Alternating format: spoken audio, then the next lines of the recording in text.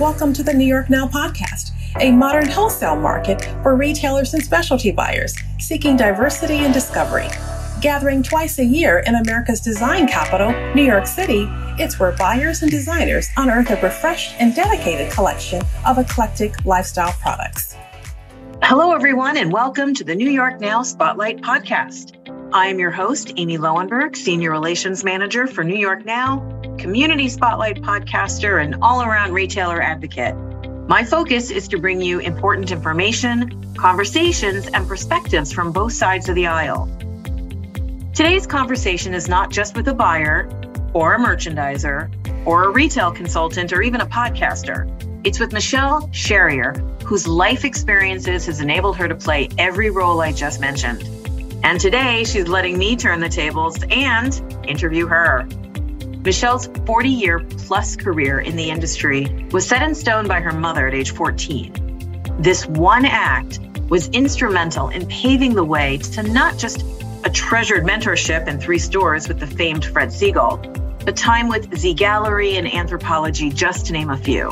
These were pivotal in creating and cultivating her business acumen, eye for aesthetic, and overall deep understanding of the intricacies of retail and the key role that visual merchandising plays in it. She's a creative curator, and her goal has always been to help her clients grow their businesses by connecting and understanding their clientele and pushing the envelope to increase sales. Michelle is very, very real. She tells you like it is, and she doesn't shy away from sharing her life lessons. Take a listen. Hey, Michelle, welcome to the New York Now Spotlight podcast. Hey, Amy, thanks so much. I am so excited to talk with you and to get to know a little bit better today. I first learned about you through our mutual friend, Barbara Mooney of Daisy's Mercantile in Alameda, California. Love her. Love her. And after listening to some of your podcasts and reading about you, I know you're a West Coaster, I'm an East Coaster, but I'm pretty sure we've crossed paths many times as we play in the same arena. And actually, I kind of feel like you're my spirit animal. I love that. Good. So I'm excited to get started. And this is all about you. So let's start at your beginning. You have done and you currently do a lot. Why don't you go into how you first got started into this industry? It started with my mom telling me you're not sitting on your ass again this summer. No joke. My mom she was one of the first women in Manhattan Beach to be divorced. So back in like the early 70s, women their divorce was not really big. And so she was single mom and she was trying to keep up with the Joneses living in Manhattan Beach, and it obviously wasn't what it is now, but kids going and comparing like that person has OPs and that person, talk about dating myself, this person. So she was trying to keep up with that. And she finally was like, look, you need to get a job if you want to all these things. So she drove me to the mall and I ended up at the Wet Seal. And well, if you've heard the last podcast, it's like I ended up at another store and I badly shoplifted and got fired. I did hear that one. I went to Wet Seal, and that was really my first like real introduction to fashion and working in retail and actually loving it. And went off from there. I went through school and I had a chance to go model in Japan. And I was, I think, a junior, and I can't believe my parents signed off on it, but signed off on a 16-year-old going to Japan. We were with our agent and our interpreters, and I came back from school or from Japan. I was like, I'm not going back to school. So I haven't graduated. Like it literally went from like Japan to like going and putting application in at Fred Siegel. And I was taking it was a temp position to work the sale because we had a sale twice a year and they always hired up. And I guess it worked out because I was taken on as full time and went through management. And Fred, I was very lucky to be part of the group that back in the day, if you proved yourself, Fred would essentially back you and put you into a store and say, okay, it's a sink or swim situation. Here you go. It's your store. And like most of the things I do, I literally got the ball and ran with it as far as I could. Had my stores for, I don't know, I think like 7 years. And I had 3 stores by the end. And then Northwoods earthquake came, and wait, you had 3 stores in Fred Segal. Yeah, it's so I started at Fred Segal Finery with Michael Campbell. He was my boss, and Fred was partners with him. Michael also came into stores the same way everybody else did. Was here's your opportunity. So Fred was actually my mentor. I was lucky enough to have work side by side with him, which is scary and amazing at the same time, because let's pay a little homage to the great Fred Segal, shall we? Yeah, obviously in the industry, everyone knows his history and what he brought to the world of retail and fashion. And, he was, excuse my friend, he was a major ball buster. I think anybody who's extremely brilliant that in that sense, it's like the Howard Hughes there, like there is a bit of crazy there. And it's a brilliant crazy. And so I was lucky enough to have him as my mentor and learn the ethics of your working owner, meaning you're not at home sending, there's no emails then, but you're not at home making calls. You're actually on your store floor. He always said you're your best salesperson. And so I ended up with 3. I had Fred Segal Comfort in the beginning, which was a men's like surf. So Quicksilver, Stussy, Spot Sport. I had an opportunity to take on a second space. So I opened the women's division of Comfort. And then I think they're still in New York, Terra Nova. That's the eco line, right? Yeah. They had a huge store at Fred. And mind you, 420 Broadway was Fred Segal for a better ecology. And that was so far before anyone was recycling or any of that movement that we have now. It was so far. So Terra, whatever the name of the store is, was there in probably, I think they had about 4,000 square feet. And it was, they didn't last because it's like they were selling everything from toilet paper to beautiful high-end bedding to, everything that was organic and whatnot. So they went out and I had a chance to take it over. And like a dumbass, I did not listen to those who are smarter than I. It's like, and I, very much to Michelle, like, no, I can do it. It's going to be amazing. It's going to be beautiful. And I did it. And, here I'm not with Fred Segal anymore. So you know what happened.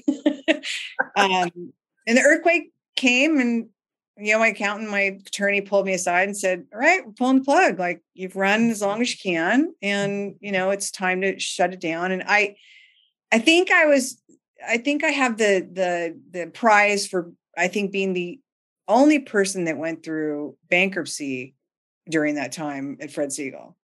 Really? So at 27, you're such an ego thing there. How do you not get caught up in it? But it's like, we had every celebrity in the city coming to, and it was before, iPhones and it's where all that. So you were very intimate. You could pick up the phone and say, hey, Meg Ryan, we've got your shirts that you ordered. And it's very different now, but you get so balloon headed in like, look at me. And I've got 3 stores at Fred Segal. How could you not? I was going to say, do you just have a great deal of confidence or was it naivete? You took on so much at a young age. Cool. I think both. I think most of it was ego, though. I talk about that a lot in the podcast, that it's like that you get so caught up in like look at me, and I'm from Fred Segal, and excuse my dogs. No, I love it. And you go into shows, you go into the gift shows or apparel shows, and that was when you wore badges, and it was, oh yeah. You walk in and people are like, oh my gosh, Fred Segal, come sit down. Can we get you anything? And it was rock star status. Oh my God, major ass kissing. So, at 27, you're like, I made it. Like I arrived. And in the same breath, as happy as people are to see you, like, oh, Fred Segal, when you're an asshole to them, which I kind of got to be, they're really happy to see you go down. And they're really like, okay, bye, Michelle. Yeah, good luck. But it was great lessons. Honestly, so fast forward to closing stores, I was at Z Gallery for, I want to say like 5 or 6 years. I remember Z Gallery. I lived in San Francisco for a while and I worked in the Stonestown Galleria. There was a Z Gallery like right down the hall. It's funny because we just recorded I'm calling it Life After Z Gallery, but both Fabian, who's one of the buyers for Vroman's, and Melissa, who is with Third and Wall, we were all there together and talking about those days of, I mean, it was a magical time. I was there when the Zeidens still owned it. Their mother was still alive. She was very much involved in the business. I mean, it's just very lucky to have that experience. So headed up, I started as a manager, which I shouldn't have been because they were all on computers. Fred Siegel was like a cash register that you Z'd out at night. So the poor Melissa, who was the assistant manager, had to basically like be my manager and help me like onboard me onto a computer system, which I'm very open about that I'm so not tech. You know what? I have to share, like anytime I have a nightmare or like a bad dream, it's usually that I have forgotten how to close out the cash register. I'm not lying. It's the Z key. You just drop pick. I found my loved merchandise because I merchandised in my stores, but it was all apparel. But now merchandising gift and home at Z Gallery and like how they did it as colored out or themed was all new. And I ate it up. And I quickly went from being in management to moving into visual because that's just what I was drawn to. I was there for, I don't know how long. And then Anthropologie came and recruited me. And it was, it was Kristen who headed, I wish I remember her last name, but she was the person who basically created the whole aesthetic of Anthropologie. And she came into Z Gallery and was talking to me. And I think I'm one of the very few people that didn't have to produce a project because when you get interviewed there and you get on, it is no joke, the interview process, like how many layers there are to, and to have a project that you have to hand in that shows your creativity and your quality of workmanship. And thank God, because I'm pretty sure I wouldn't have gotten hired if I had to produce that. Because I'm very good visually when it comes to crafting little things. I'm not. So I was at Anthro for 7 years, and I ate it up. I loved that. I love that company. I love everything that I learned there is sight, sound, and scent, and the balance of aesthetic and business and reports and how much reports teach you visually. I mean, all of it. I loved it so much. And I think the tipping point was I am very much shoot from the hip.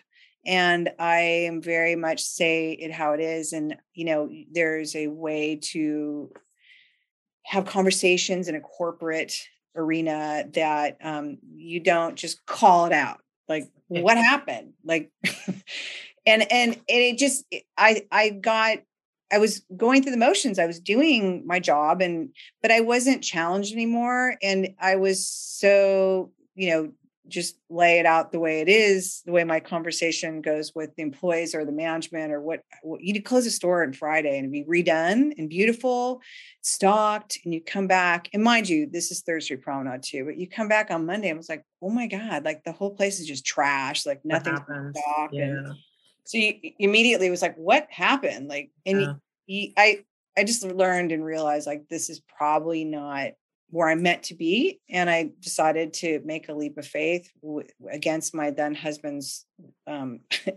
he was not pleased with it, but I was like, I'm doing what I love at Anthro and Fred Siegel, and I'm going to do it for other people. And I literally took the leap of faith and walked away from like 401k and that's a scary leap, my friend. Insurance and great pay, all of it. But I really believe that A, it was time to go, and B, like I really wanted to keep doing, but for more people than just one store. No, completely understandable. We're actually going to dive into that a little bit later in this conversation, but I want to dive a little further into your merchandising abilities, just because they're so stellar. I can't not talk about your merchandising. Can't not pay you some respect there. It's such a major pillar in your life, and you've had some very influential roles in your career that have been just integral in not just providing you the education, but the inner workings of retail. And I like, you really understand the intricacies, just like what you're talking about how you communicate and how you talk and how you work your way through each level of every aspect of retail. But especially in the visual merchandising role, I think we know who they were, but who are the most influential retailers that you work for? And then like break it down a little bit further on how they had a great impact on you. I mean, you've touched on this already, but just dive in a little bit further. I think really Anthro.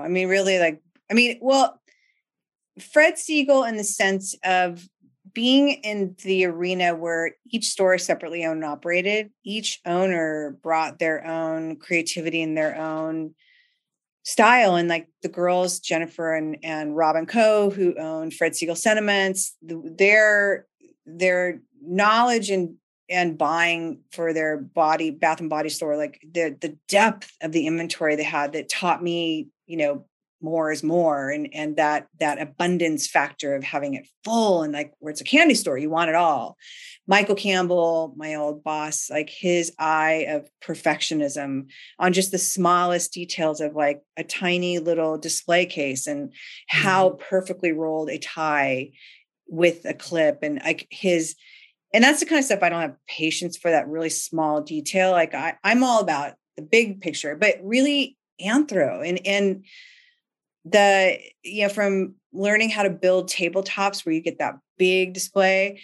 And I can't not mention is Stephen Young, is Lisa from Stephen Young. And she and I, it's funny because I think I've been with them for 12 or 13 years. And when I first started, Lisa has a very, very distinct style. Like I respect her so much, and she's so good at what she does. It's like, there's very few role models I have that, in the industry. And I have huge respect for so many people, but as a role model at my age, 56, there's not a lot of role models that are out there in this industry for what I do. And Lisa's just like, it just blows my mind, her work ethic, and talk about perfectionism. I mean, if anybody has seen those stacked up books, the way and it's like literally like tapping one side, tapping another. Yep. I mean, they are like soldier straight, but her eye with the architecture and building that of a tabletop and the height and the balance, I already had some of it Anthro, but certainly Lisa and Stephen Young really raised that for me. And for Anthro, the balance of the cross merchandising and the creating a story and creating concepts, they are brilliant at that. And that's still now, for people that I buy for, that's still how I buy, is in concept. So you're not buying it's not the buyer's favorite thing. They certainly don't get super stoked about it, but I have a vision, and it really is important that it all flows together. Yeah. And that all comes from Anthro, and that beautiful aesthetic of pairing things together for that cross merchandising. So aspirational. I mean, they were literally probably the first stores that actually took my breath away when you walked through them, Yeah, they still do. And, I know they had a change of the soldiers at the top, and it's very apparent how some of the changes are happening, but it was nice to see. I'm not sure who posted pictures of, I think one of my friends is now working in the New York Rock Center. And it seems like the high key stores are the ones still doing the blow your mind display, which is great, because it is like, there's nothing like that in retail. And I don't know how you can continue doing that when you are hundreds of stores in and that many employees and trying to relay this message. Yeah. But They are so, but that's really, and that still is my aesthetic on how I merchandise. And it's still very much how I train my retailers as far as, cross merchandising and hand-in-hand sales. And because it's really great that it looks amazing. That's great. But honestly, if it doesn't sell, it doesn't matter. And that's a huge part of Anthro. Yeah. And it changes from store to store too, right? So whatever you're featuring up front and setting up that huge visual packet to send out to your teams, it could, did you have different visuals for like A, B, and C level stores? They'll do an inspiration pack. So you got like the one I always reference to is Odile, which is this little tiny elderly lady in France, somewhere in the countryside, that they were on a buying trip and they found these amazing quilts that Odile made. And she took them back to their house, and her house was this very layered, textured home with the wallpaper and the books and photos and, tchotchke. And they loved it so much that became one of our concepts. And the part that Anthro is so brilliant at is, they'll have an item that is an item that no matter, what season in, season out, it's your bread and butter. This is always going to be part of the picture. And how they will reinvent the same item. And you will get a list of all the items that are supposed to be in this concept. So for Odile, a lot of it was wall decor, and the bedding or quilting and blankets. And so they literally will build it on, these are your velocity items. These are your non-negotiables that have to be in there. This is where it should be in the lineup of rooms, because their store goes from public to private. And what furniture pieces. And then they will leave it to the visual team to decide prop wise how to continue on layering it. And so you get very good at dumpster diving and, going thrifting and finding, but it's all about creating this aesthetic of this story of this person who lives there. And that really taught me like the creating a story and like, so when I go to the shows now, it's like, when I'm looking for things that will be going hand in hand as well as telling story. Right.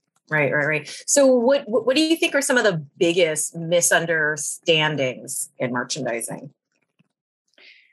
Oh, that it's going to cost a lot if you bring somebody, or that I don't understand how it's going to be, how this much money, how it's going to pay off, or I can do it myself. That it's like you can, but have you seen any difference in how you're? And that's probably the biggest. I can do it myself, and you can, but I think having an outside set of eyes and somebody that actually does it professionally. Yeah. And just how about just having support? So you're not doing everything yourself. I mean, isn't like the biggest thing is delegation and actually allowing other people to represent your brand and in your voice. Yeah. And what's ironic is that I'm a horrible delegator. Yeah.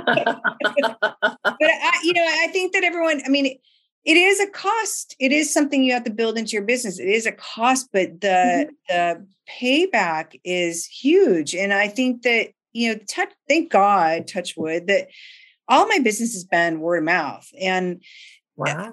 I love more than anything being able to, for the people that will share their sales reports, but I'll always touch it back with them. Like after I just did a new store and we just redid part of their Brea location. I'm always like, okay, what sold departmentally? Like what bumped up? We increased this. We put out more of that. Like what are the numbers? And the numbers showing it? Like I need last week's numbers or even like the month before. And can you give me? And they're like not used to doing reports. So he's like, let me spend. A lot of people are looking at it though, and like any numbers. Yeah. Well, you had some good training to be able to do that. So you consider yourself to be a creative curator, and you recently shared your top 10 display tips for Gift Shop Magazine. So for those who may have missed that feature or need a refresher, we're going to do something fun. I'm going to list your top 10, and you're going to give me a sentence or two to find it. Okay? Okay. All right. Here we go. Number 1. It rhymes. When in doubt, color it out. to avoid the miscellaneous items that you have, a lot of us, this is going to be more than a sentence. A lot of us, you go to the show, go to the show, you get all excited, you order all the stuff, it gets back to your house, your store, and you're like, what is this? And what is it? So I found miscellaneous items will merchandise beautifully when you color them out. That's actually a really great idea too. Also when, like at the end of a season or something, and you have all those miscellaneous things, like, instead of putting it on sale, Yeah. Love it. Merchandise by concept. Just what I was talking about with Anthro is that, I find stores are much more cohesive when you're able to merchandise at least a couple groups. I love Druzy. Is it Druzy that's in New York? She merchandises general store style. And I love it because it's Drews and Company. Yes. Yeah. And tons of miscellaneous items. She's upstate a little bit. All merchandised beautifully together. So I guess as a concept, that would be her concept. But I feel like it makes a much more cohesive store when you are able to both start at the show level, buying in concept, and then by the time it gets to your store, and then you can feed in other items from your store that, may or may not go with it color-wise, but it certainly makes a much more cohesive space. Agreed. This is bringing me back to my days at Natural Wonders. Binning. Binning is my favorite thing on earth. Jars, baskets. All of us buy from a lot of the same vendors. So you get those lip balms or whatnot in these pop-up boxes. And I don't know the proper technical name for them, but I like to take it all out of that and put it in a jar. So it looks a little bit more special and it doesn't look like, CVS, yeah. where it's, and there's sometimes that packaging works, but I also find that it helps when you're building your bookcases, it helps with your pattern, something rowed up, something stacked, something in a bin. And then you just keep doing that pattern. The jars really help kind of break it up. And as well as kind of like corral all these loose miscellaneous things that could be floating around on their own. And just to jump back to number 2, that is Shelly at Drew's. And she just opened her second location and she's in the Catskills. Her store, I forget where I got introduced to her, but her store is so there's very few places that as Glenn Sank, that used to be the president of Anthro, that gobsmack me. That was his word. Like you were always like trying to gobsmack. So in the retail where there's like, because we all buy the same things and because I'm seeing it at wholesale and retail, it's really hard to get like, oh my God, that's amazing merchandising, amazing product. Like her store and Pigment in San Diego are. Oh, I can't wait to see it. Oh my God. Phenomenal merchandising. Phenomenal. That's Chad and Amy, right? Mm-hmm. Yeah. God, there's so many amazing retailers out there. Okay. The hardware store is your best friend. First of all, I have to tell you, I could spend like 15 hours in an Ace Hardware store. Just saying. Well, the ones that are like privately owned, tiny little mom and pop hardware stores are the best because they're things you will never see at the big box places. But regards to like risers, the garden store with pavers, AstroTurf we cover tables at Stephen Young a lot in AstroTurf. You just fold it over, staple it on the bottom. Cement board, covering walls in cement board. It paints beautifully. It absorbs. It has a texture. It's inexpensive. Those copper brushes that you take paint down in, those in jewelry cases with rings popped in them. It's like, there's so much stuff that you can do there that's not expensive. I love it. You want to make me merchandise. I'm going to have to open a store just so I can merchandise all the products. Okay. And this is really important. Don't treat your window like a garage sale. Oh Lord, that's kind of self-explanatory, but you've gone by them and it's like the theory, I hear it all the time. Well, it's in the window. If it's in the window, it will sell. Or if it's at the cash wrap, it will sell. It's like, yes, it will. But there's a limit to, and it's like literally they will take everything. All this is new. And it's like, that's awesome. But what story are you telling? And the whole idea of your windows is the same thing, storytelling, and or if anything, just showing new things, but spread it out. Like, you don't need to put it all in the window. But I've gone by store windows that, and I get grief about this all the time. Mannequins without hair that had hair at some point that still have the tape on it. It's like, oh my gosh, throw a scarf on her, put a hat on her, something. Your windows are your calling card to the world, and your windows are your 30-second chance if someone walks by to look in it and go, okay, that looks amazing. Because your store may look amazing, but if your window is a garage sale, it's a lot to take in. Some people love that look, but most times it's just less is more, and think more curated. Yeah, I find them overwhelming. If I see them all in the window, like, I don't need to go into your store. It's all there. I mean, literally every surface has been covered in some of the windows I've seen. It's like, wow, that's a lot. Like, you're standing in front of a window and you actually have to look up because it's piled so high. I mean, honestly, yes. It happens, which kind of leads into 6, show items as you would use it. Yeah. I've realized customers will not open the door to a display case, and they will not take the lid off of boxes and things. I don't know what that human reaction is, but in realizing that years ago, Two's company did this brilliant magnifying glass that is in the shape of a paint stick or a paintbrush. And, we had it stacked in the men's department with some books at Burt's Pharmacy, and I'm looking at the reports. I'm like, not one of them sold. I mean, this is a pharmacy that deals with a lot of elderly people that use magnifying glasses. So going into the store and looking at it again, I'm like, all right, the lid's on it. The box explains clearly what it is, but clearly no one's paying attention to it. So take it out of the box. And then we opened up one of the coffee table books and then put the magnifying glass on the verbiage. So you could clearly see that it's magnifying glass, and they sold, but the lid thing and not understanding what it is, because your customers aren't always going to read the box. Right. I like this one too. Get inspired. Yeah, that mandatory at Anthro was once a month. You had to get out of your store and you had to go get inspired. And that meant going to a museum or renting a movie that was inspiring. Or for me, it was always magazines. It still to this day is my biggest source of inspiration, but going to other people's stores and seeing what other people do, not in the catty part of like, where you're like comparing yourself, but to see what other people are doing and see like the good and the bad. But I mean, really, you need to get out of your stores. And that's what happened with me at Anthro. That was part of it too, is I spent 7 or 8 years there in the same 4 walls that I couldn't think past my 4 walls anymore, even with my inspiration days. But, as owners, I think that you're in your stores all the time, and it's very rare you get a chance to go walk other stores or other cities or go through magazines, and because you always have something else to do, and you've got kids and you've got dinners to make and orders to write at home.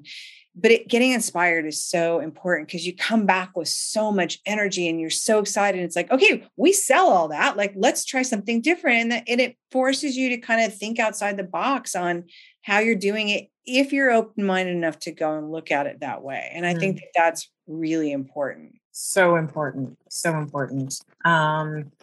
Cross merchandising. Not only does it tell a story or help, tell that lifestyle story, but it's add-on sales. So candles and candle holders, matches with candles, soap dishes and soap. And, it helps perpetuate the story, but more importantly, it creates hand-in-hand sales. Yeah. This one I like a lot too. Risers, think outside the box, or think outside the plexi, I should say. Oh my God. This is like I will stand on my soapbox till the day I die of getting rid of plastic risers. And Anthro, you're just not allowed to use them. And I was so surprised to hear that. I had no idea, but now I think about it, I've never seen a piece of plastic in there holding up a piece of merchandise. Yeah, they our risers were just what I was saying. It was like they're pavers from the hardware store, or they're four by fours that are cut down and used interestingly, or they're soup cans that the lid's off of in the kitchen section to use as risers. But plastic risers, 9 times out of 10, they are good in the sense of if you can use them in the back row and you can cover it up with something, a book standing up, a stack of something, you don't see the plastic, but 9 times out of 10, I swear to God, all you see is the plastic riser. That's literally, you don't even see the product anymore. You just see the plastic riser. Yeah. I was always taught, when I was first taught, it was all about the pyramid, the vignette, right? So we would use the riser in the back, and I agree with you. Like, I don't want to see it. So like I would think about my merchandise, what I put where, and I would cover it up. But you know what? I always forgot you could walk around the fixture and bam. Yeah. Very true. The architecture is so important to have that height, but there's so many other ways you can get that. But again, like if you're in your store forever and you never get a chance to get out and see what other people are doing, or, it's this plastic risers. But I mean, I'll tell you a quick story. My account, Serendipity in Studio City. God, I love Ashlyn's like one of my closest friends now. And Ashlyn, when I first came to her, she had loved her plastic risers and loved little pieces of mirror. And like, so I went there the first time we did our workshop. I took literally every plastic, and she's like, where are you taking my? I love my plastic risers. You're not using. And I would come back and all the plastic risers were back, and I'd take them all away again. And now, it's 7 years later. And now she's like, all the plastic risers, praise God, are thrown away. She's gotten really good with like finding other like slices of wood or her risers. It just takes a while to get us out of our norm, like drilled in. So you kind of touch on this, but let's expand on it, because you're talking about lifestyle props now. So to me, you're thinking more grandiose, right? Well, lifestyle to me, it's for Anthro again, for an example, they had a kitchen section and a wall decor section, and the kitchen section was really everything for tabletop. And so for using risers, we would use canned goods. I mean, something you would use in your kitchen that would be a great riser. And so canned goods are inexpensive and they're modern, clean. You can always tear the label off, unless the label's like some cool, really vintage looking vegetable. It's like some obscure thing that you can find, but by far and large, tear the label off, and they make amazing risers, and they fit with that concept. So it becomes more of a lifestyle.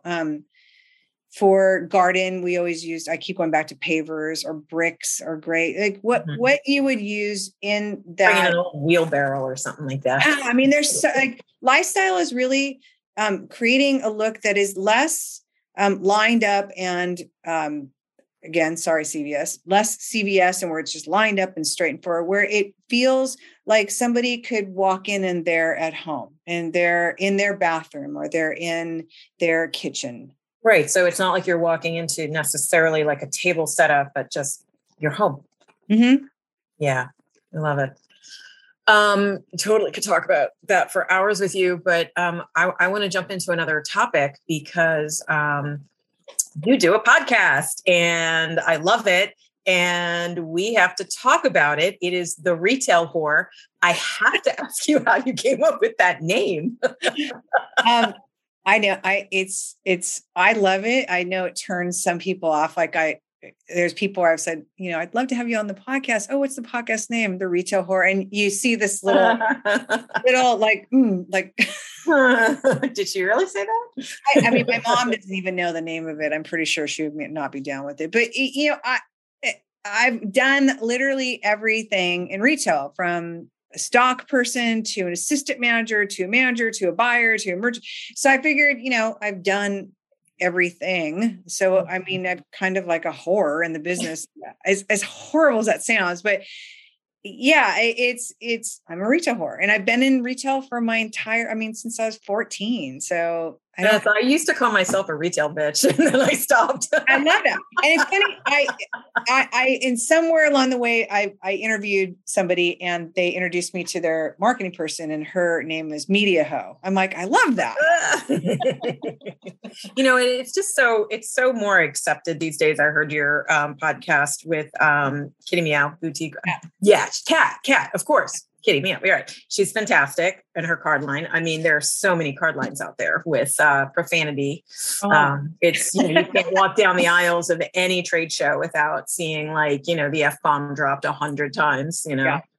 And I personally, I like how it is a little bit more accepted and looked and sought out now.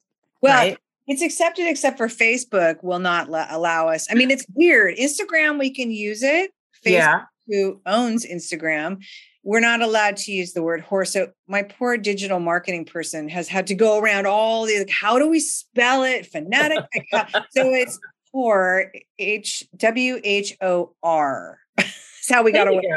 So I'm like, well, at least it sounds like it. But it's not for everyone. And I know that because I drop F-bombs on it all the time. And it's like, but it's supposed to be cheeky and fun. And it is cheeky and fun. It is not as serious because there's the podcasts that are out there when I was, researching what else is out there. It's like, they're all very serious and they're all numbers and forecasting. And I don't know, I couldn't get through 5 minutes of them. It was like, I just wanted to hear something about retail that was fun. And, we all know we've spent, so many hours in their stores, we all share the same stories and the same crazy customers. And yeah. I mean, you started this not not even a year ago, right? Oh, yeah. You give us one a week. You interview people in many different aspects of the industry, like you just said, like shop owners, service providers, industry friends, but you even share your life lessons with us.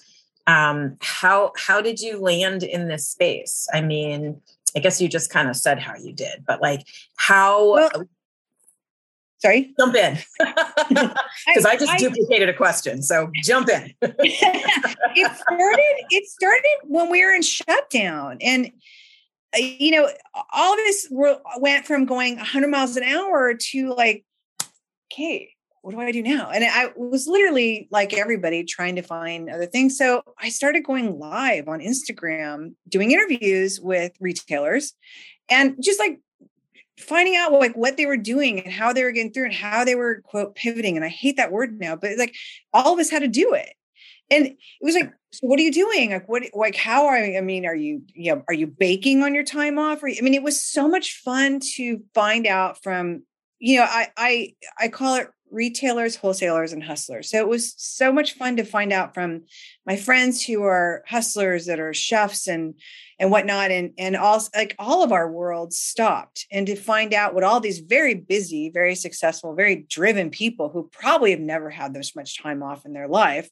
Mm-hmm. What are you doing now? Like, what are you doing for business? Like, what are you doing? How are you changing? Like, Kelly and Lo from Kingfisher were my first one. And those two pivoted so fast. It was crazy. And I think the biggest takeaway during that time was, how are you getting people to your store still, whether it be drop off merchandise or how are you, and the going live was the big thing, right? Or whatever the see it, shop it, whatever the other platform was. And, it was very clear for those who were comfortable with going live and going on camera and had websites that were working. It was very clear from the old retail mentality to the new retail mentality of like, there was people that just, boom, we're going live. And it was like, wow.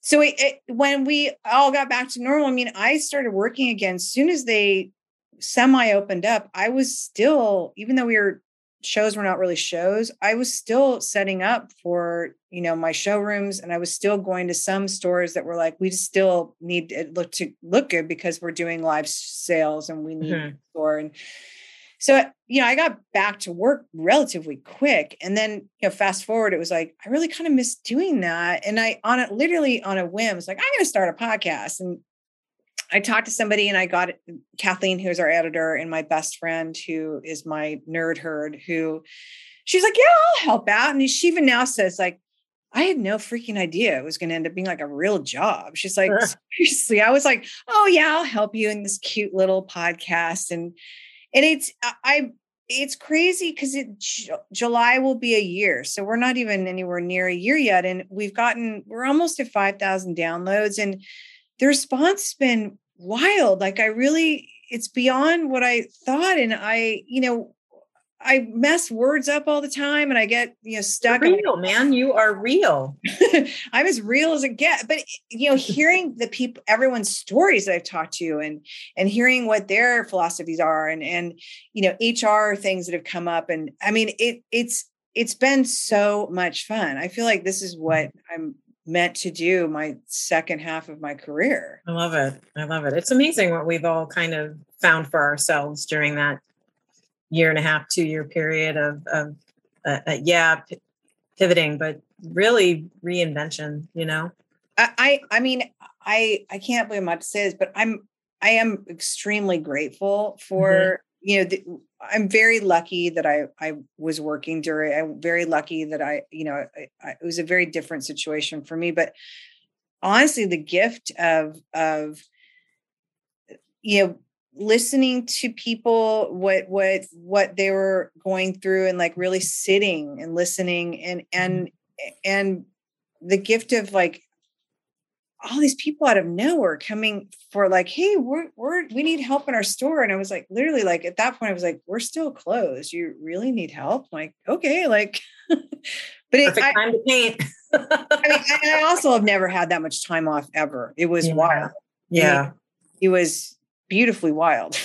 Like, do you have any favorite episodes that you've recorded so far? Sammy, that was part of my anthropology series. Samantha, who headed up Newport Beach's anthropology, was one of my favorite. And you could tell because she was like my intern. She's like my kid, and that was so much. But I'll tell you, one of my favorites is actually this week. It's Nathan from Nathan and Co. And there's something about, somebody's knowledge of the retail industry, but someone that's so engaging and can talk story and tell you about like, oh, these crazy stories that went on and how they got, and he's so engaging and he's so knowledgeable in the industry. And he was such a fun interview. So I think that's one of my favorites so far. That's cool. I love meeting all these retailers through your podcast. I'm just piling my way through. It's been thank you. I mean, Barbara, I have to say, like the friendships I've made, because you get to a certain age and it's not like you make friends. Like, and what I've realized in this industry also, it's like all of us see each other in showrooms all the time. Like we all walk by each other. For some reason, no one's like, hey, how are you? Like, it's not an industry of like warm and fuzzy. Like people just don't like, hey, I'm Michelle. I'd like to say hi. And, I love your store and it's interesting. Like how, like I really have some amazing friendship with women that I've interviewed that I've continued to stay friends with. And Barbara is one of them for sure. I mean, Barbara's like our number one fan, like hands down our number one fan. And I'm so lucky to get to know her. And I would never have had this opportunity to meet any of these women or men that, I've had a chance to interview and talk and laugh with and hear their story. I mean, I can tell you, we bounced a few emails back and forth, but the minute we were on the phone, your name came up in like seconds. She honestly, like, she's our biggest fan. She's so, we're going to start doing the Retail Whore Road Trip, because originally it was intended to be YouTube where you could see the store in person. And, I've been bootstrapping this myself this whole time. And it's like, to edit audio is one thing, and to edit YouTube as well is a whole nother thing. So I'm like, we're going to just release it at first for just audio. And in talking to like the Sarah Jane, talking to Jamie and listening to their story of how they built it from the ground up and, how amazing it sounds. as a retailer, we're all visual. So all I want to do is like, want to see her store. And even Barbara, I'm like, will you post pictures of your damn store? Like, I don't get, I want to see inside of it. So Mara from Fine Lines is like, you should do road trips. Just pick a state and drive. So we're actually going to do it. We're going to start. The first ones we're going to film, we're going to combine it with my trip for my store up north, Masane. We're going to go hit Nathan's and we're going to hit Barbara's. And then we're going to hit Sarah Jane because I have to see her store. We're going to hit. I mean, it's amazing to me, just the ground up and exposed brick and poured concrete and 3 floors at the garden rooftop. I'm like, I have to see this. Like, so I don't know how many we're going to be able to do in a year, but right now for sure, there's 4 planned that will be all visual of seeing people's stores and the detail and the exterior and displays. And I use everything we all love as retailers. Yeah. Well, I mean, you're speaking my language. I do Instagram store tours. It's part of my daily vibe, you know. I love that. Yeah. Getting out there. Following yours. Oh, wait, thank you. I am like honored that you follow. I'm super excited because I'm heading out to San Francisco at the end of April for San Francisco Now, our first pop up out there in the Fort Mason Center. So yeah, totally want to see you. But I emailed Barbara and I was like, I'm driving out. I'm coming to Alameda. I'm so excited to see her store, and upstairs, how she's redone the apartment upstairs where she's going to hold classes, and, you know, it's somewhere for people to stay if she's having, because I think she's having Hester and Cook was going to do one of the classes where teaching people how, I mean, it's brilliant when you think about it. It's like Hester and Cook. Teaching people how to do a tablescape with Hester and Cook. What better person than the owner of Hester and Cook? So I guess she'll have an apartment. She has an apartment built up there so the person can stay in this beautiful boutique style apartment, do the class. I mean, I just listening to Barbara's, like what she's doing is so forward thinking, but also I'm like, she's known for her merchandising in her store and the historical building. I'm like, that's the kind of stuff I so inspired by that I cannot wait to go out to. So you have to post pictures, please. Well, of course. Any pictures? Okay, so we are coming to the end, but we definitely need to talk about your business, MC Design Collaboration. Your life experience has clearly led you on the path to create your company. Was it 2010 when you created that? Do I have that correct? Yeah.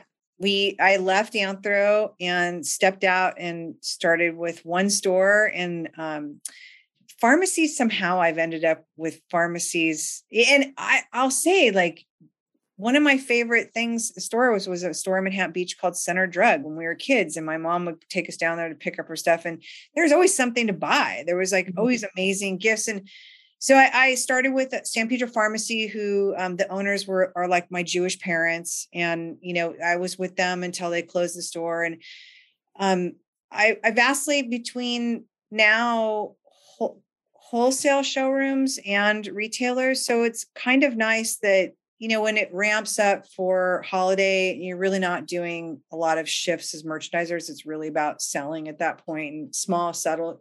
I'm in wholesale showrooms. So I work for Stephen Young, Peking Handicraft, Art Flow Trading, and sales producers. And then show's end, I turned magically into a buyer the first couple of days of the Las Vegas show for the Boots Pharmacy.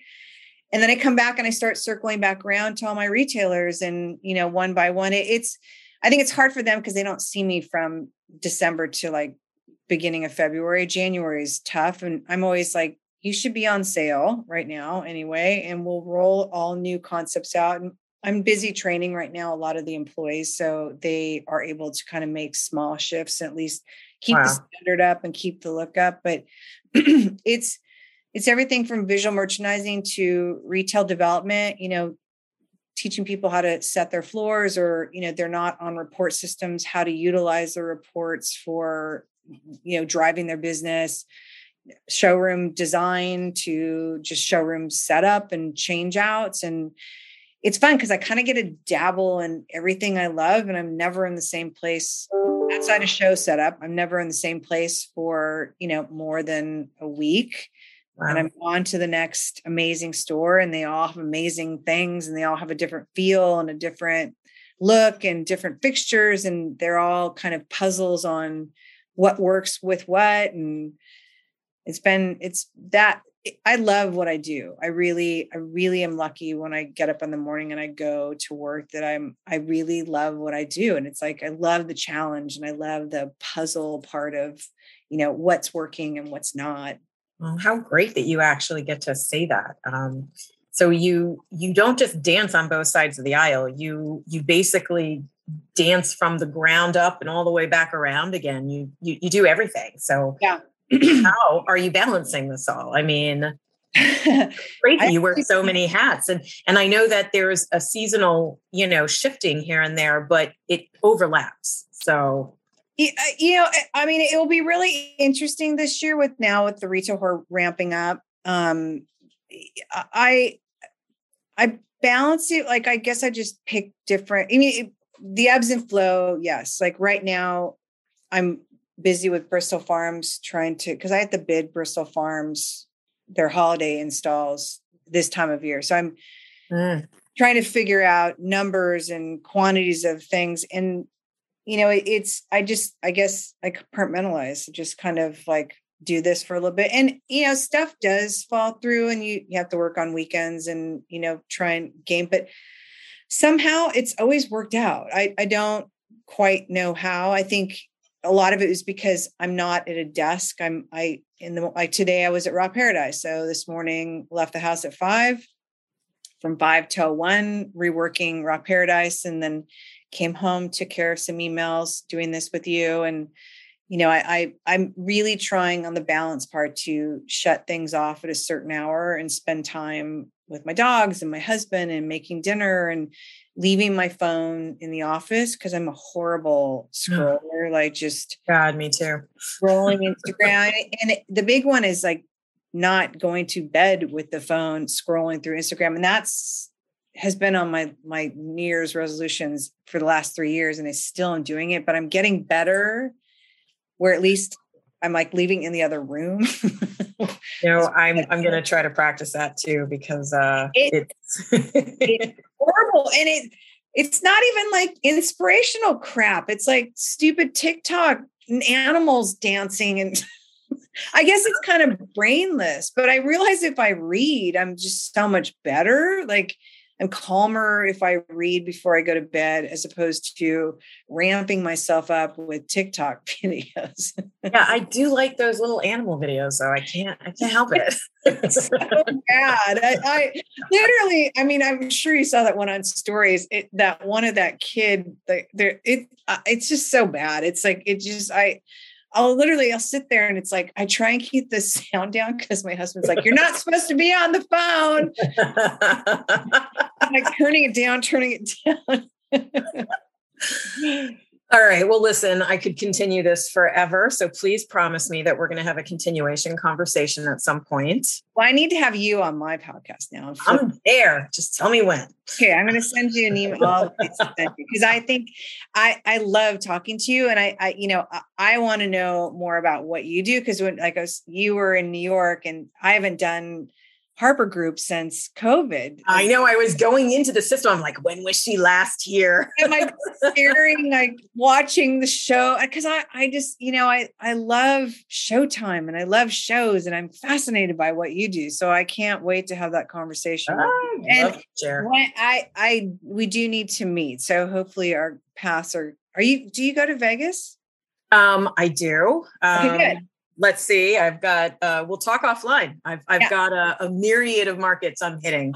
I'm pretty sure you're going to be in at least one of them. Hey.